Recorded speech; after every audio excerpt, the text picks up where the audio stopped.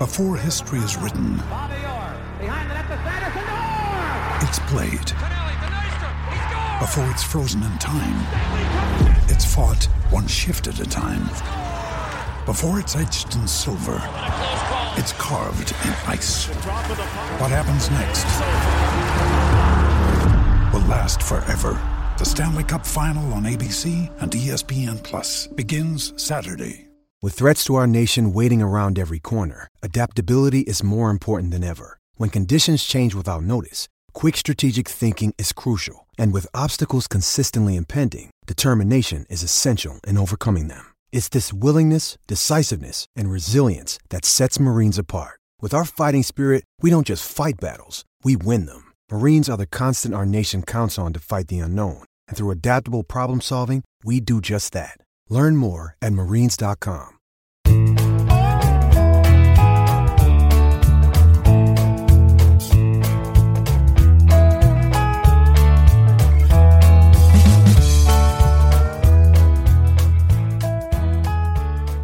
It's Thursday, March 11th, and you're tuned into the Cleveland Baseball Talk podcast. I'm Joe Noga, joined by Paul Hoynes, our Tribe beat writer. Hoynesy, the Indians are getting ready for a trip up to Peoria to face the Padres. Should be an interesting experience with Shane Bieber on the mound, and at least, by my count, 8 or 9 former Padres farmhands or players in the Indians camp right now. Because of trades with that club over the last couple of years, half of the Indians prospect list looks like the minor league roster from San Diego 2 years ago. Yeah, the Indians would probably be able to field a whole lineup of former Padres if they wanted to play against their old team today.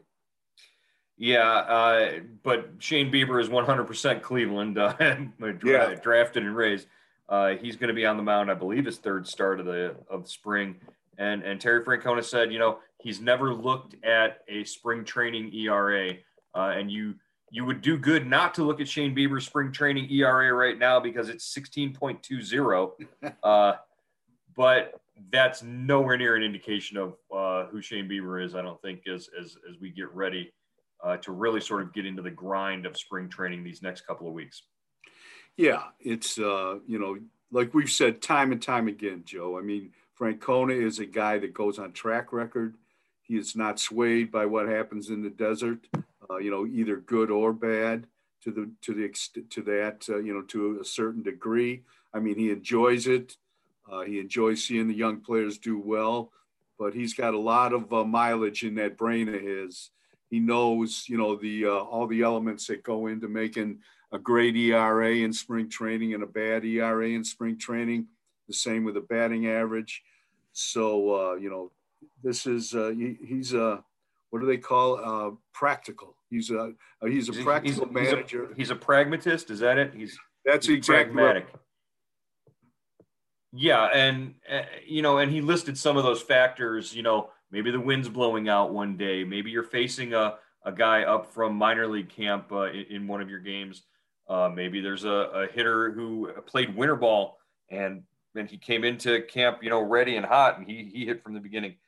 There are a number of those factors, and he said, like you like to say, the desert is a mirage. There's there's a lot that you can get fooled on in spring training, so don't get caught up in numbers. And I don't think with Shane Bieber's track record, they're going to do that.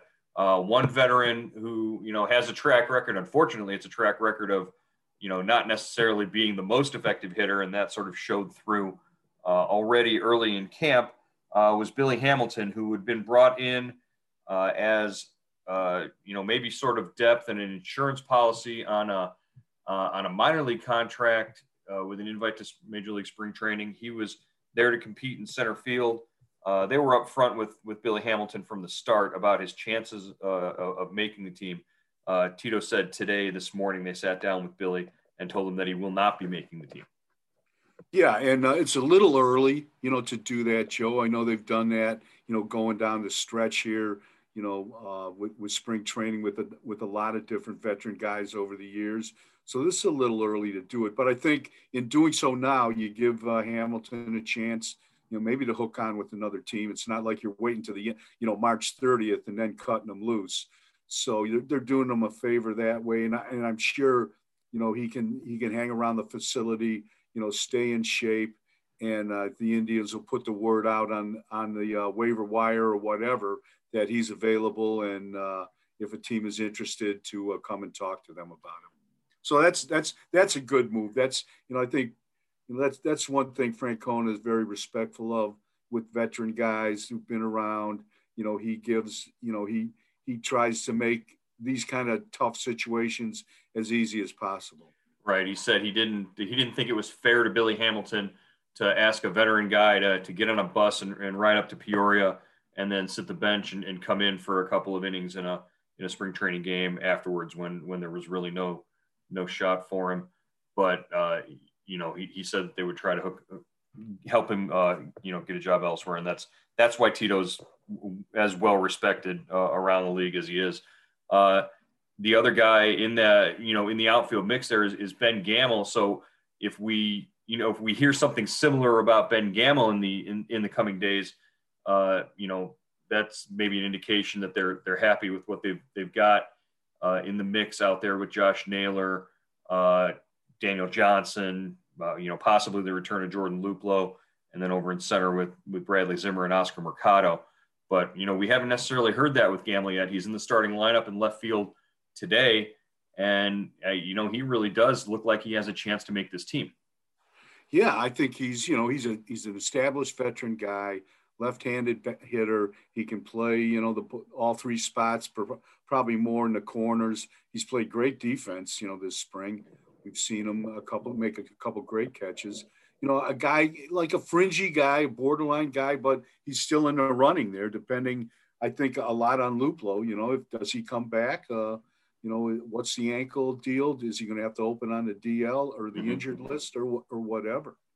Yeah, I think if Ben Gamel swung the bat right-handed, I think he would be in a really good position to make the team as it stands right now. Jordan Luplow is supposed to run the bases and have like an intense workout yesterday, and then see how things went today in terms of his recovery.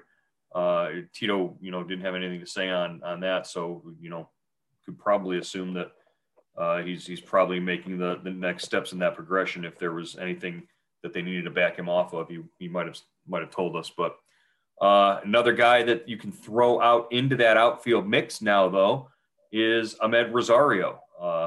Tito said that he had a conversation with Rosario and said that he was going to start working him in over the next week in center field, but that he's not going to play him there in a game until everybody feels comfortable with it. Yeah, so, maybe that explains why Billy Hamilton, was kind of they had the conversation with Hamilton today as well. Interesting move, Joe. What do you think about this? I'm kind of, they're paying, first of all, they're paying this guy $2.4 million, right? Right. Now he's going to be your super utility guy. I mean, if he can play center field, he gives you a right-handed hitter to, maybe a platoon, maybe he starts in center because I think obviously that's the easiest outfield spot to play, right? Right. And also remember, he's a right-handed bat. Jimenez is a left-handed bat, and you're going to need a right-handed hitting shortstop this season because the AL Central this year is loaded with left-handed pitching. And I think the Indians' opponents loaded up on left-handed starters in the offseason. So and even the young guys, you're looking at, there's a kid in Detroit who's a lefty, Tarek Skubal. And, right. You're going to be facing him over the next several years. There's a couple of kids in Kansas City that are, left-handed, big arm left-handed starters. You're going to need a right-handed hitting shortstop.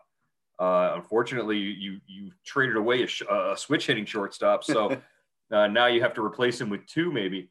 So the idea of Rosario as a super utility guy, a guy who can play in the outfield one day in center, maybe against a right-handed pitcher, but when your lineup is not necessarily going left right, but then when you need him against a left-handed pitcher, you can sit the young kid down, you can sit Jimenez down and not sort of hold back his progress because he's striking out 3 times in a game against a Randy Johnson.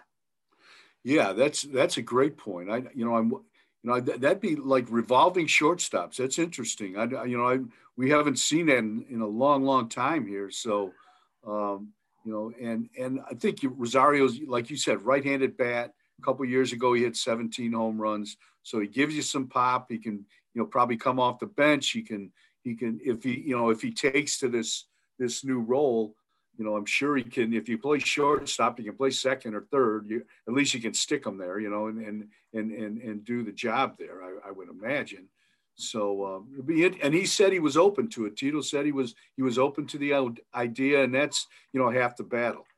Right, and one of the things that Tito pointed out is he said that every team that's been competitive and successful has a guy who they can sort of move around like that. He said, a quote from Tito, pretty much every good team out there, they want a guy who can move around and be really versatile. It really helps. It may not be the analytics or the way they view the game, but as a manager, when you have a guy that can move around and he's dependable, it goes a long way. So that really, is sort of what he's thinking about Amed Rosario in this role. If he can do it, it gives him lineup flexibility. It gives him positional flexibility.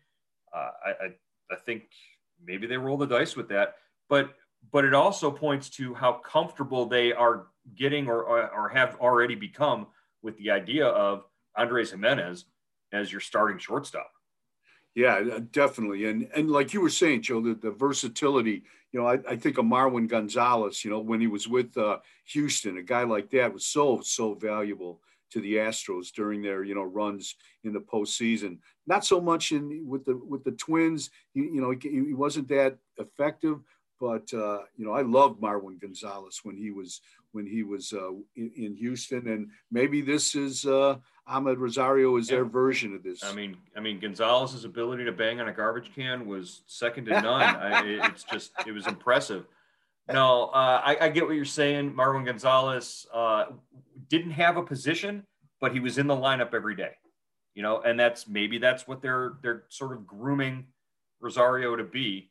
If he really embraces it and takes to it, then there's no telling, how valuable he could be to the club this year.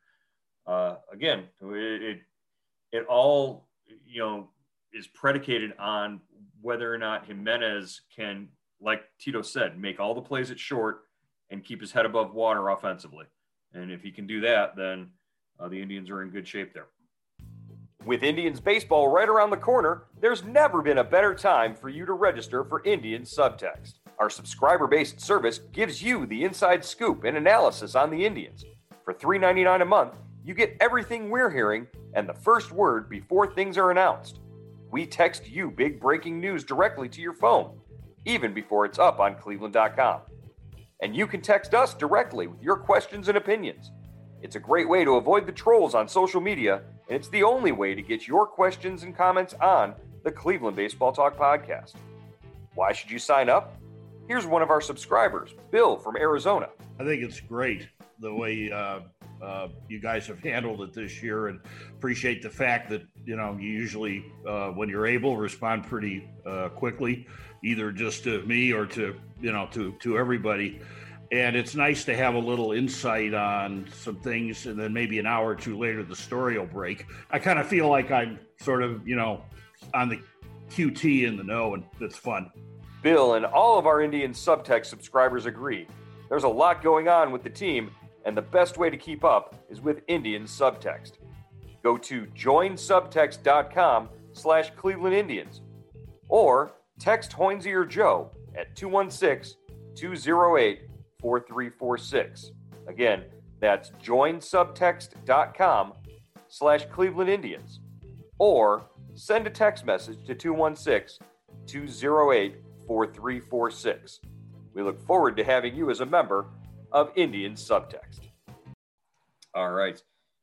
Moving forward, actually, let's take a look back. Yesterday, the Indians fell to the Angels at Goodyear Ballpark.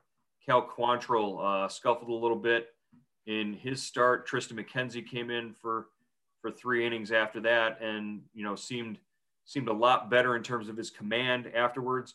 And then Dr. Jekyll and Mr. Karinchak showed up, and it was the good guy this time. James Karinchak was effective in his inning. Yeah, Karinchak struck out the side against the Angels.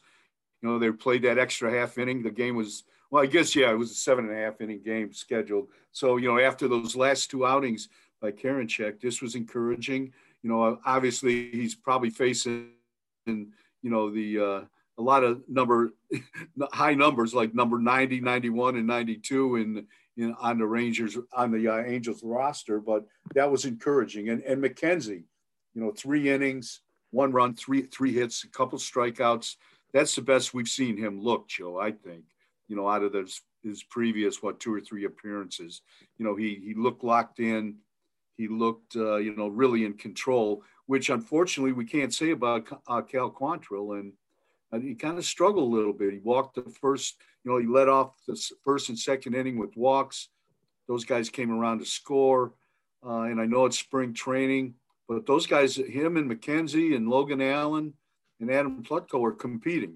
This isn't, you know, just get your arm in shape and get ready for the season. They're competing for jobs. That's 4 guys for 2 spots in the rotation. And yeah, if I'm Cal Quantrill, I can definitely hear Logan Allen's footsteps in the rearview mirror, I think. But Tito said Quantrill, you know, the results weren't there. The results haven't been there so far. But he said he feels good and that they love that. They're very confident, I think, with Cal Quantrill. It just that right now the results aren't there, and you could tell Quantrill was frustrated.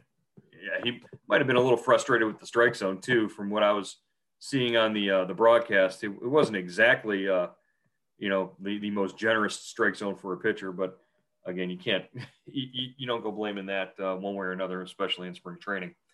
So yeah, the Indians today will be in Peoria. A lot of familiar faces again, as we said, with the Padres. What are we looking for today and for the rest of the way out? Well, you know, I think you know, Bieber. You know, let's can he you know, give a Bieber-like performance. You know, he's coming off the B game where he threw 3 innings, 1 run, 5 strikeouts. You know, that's a good indication.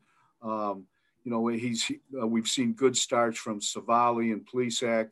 You know, really kind of dominant starts, and I would think you know, Plesac is probably. I mean, Bieber. This is probably time for him to you know, go 3 or 4 innings and you know, just give us an indication, a little peek at why he won the Cy Young last year. Speaking of B games, yesterday the Indians 7-1 in a B game against the Reds over at the Goodyear Complex.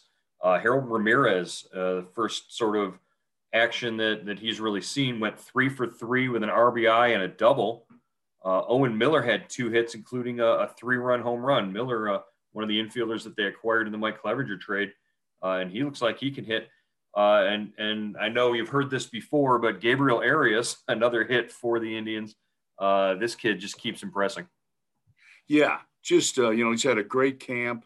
You know, you couldn't ask for a better camp if you were, you know, 19, 20-year-old kid on a new team, your first really extended look by your new team, and you know, hit everything that comes across, everything that's pitched to you. And he's, you know, he's run the bases well, he's thrown well, he's shown the ability to play short and second base. You know, just he's got to be loving life right now. Yeah, he just turned 21, so he could celebrate pretty much any night that he wants after one of these games. But you know, just good to see this kid. It really. You know, he's going to open the season in the minors, whether it's at AA or AAA. But I wouldn't be shocked if maybe they kept him over at the alternate training site. I think they would want him to get in to stay in games, but alternate training site might be an option for this kid at some point. You know, just yeah. You know, he was there last year. Yeah. You know, he was there last year. Why not this year?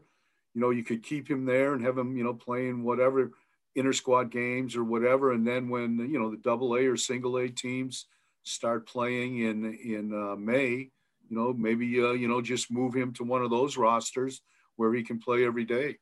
Lefty Kyle Nelson 3 strikeouts in a scoreless inning in the B game yesterday as well. Some of these guys, guys like Kyle Nelson, Kyle Dowdy, Trevor Stephan, these guys are really sort of giving the Indians coaches a lot to think about when they make their appearances, because they've really pretty much kept teams off the board every time out.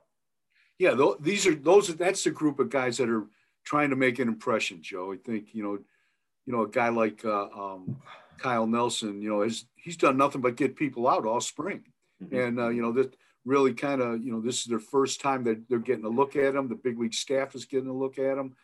Tito said he's on their radar, so he's a guy that puts himself in position. Maybe I don't think he's going to make the opening day roster, right, but he certainly could help them in June or in mid-season or in August, sometime like that.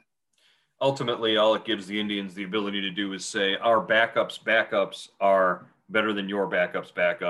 I think at this point, but that's exactly right. Manny Acta, when he was a manager here, used to say when you win a lot of games late in spring training, that means your minor leaguers are better than the other teams.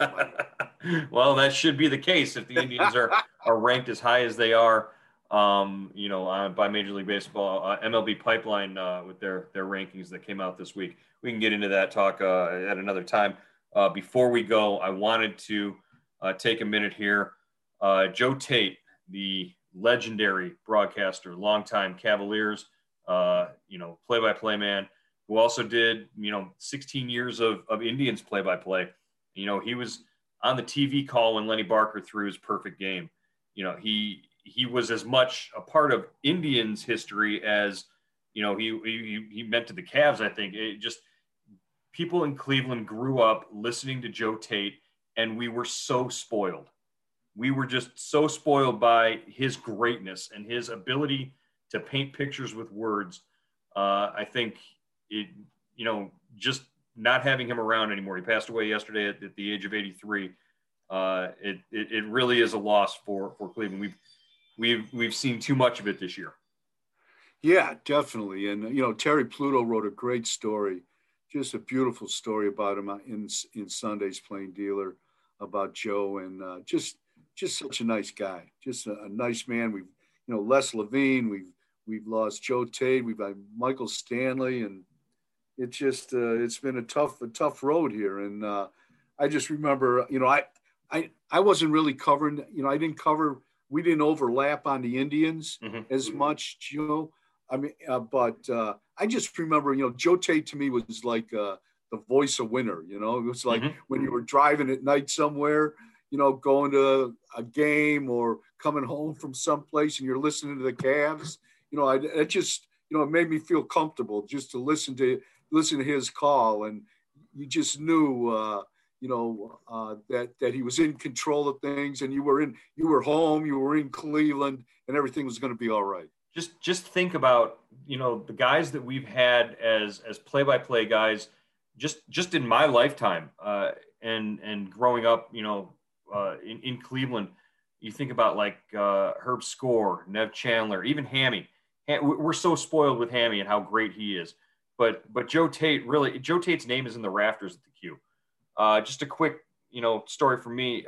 When I was in sports broadcasting class at Walsh University back in the late 90s, Jim Clark was the teacher, and he had a relationship with Joe Tate. So with that class, once every semester, Joe Tate would come, and Jim would buy him dinner and have him come to the class and speak to the class. And it was an hour of just being totally fixated and locked on and listening to Joe Tate tell stories about how he came up, working at the radio stations out in the middle of nowhere, that kind of stuff to get to where he was. And then just the stuff that he told us about being on the road with the team and everything.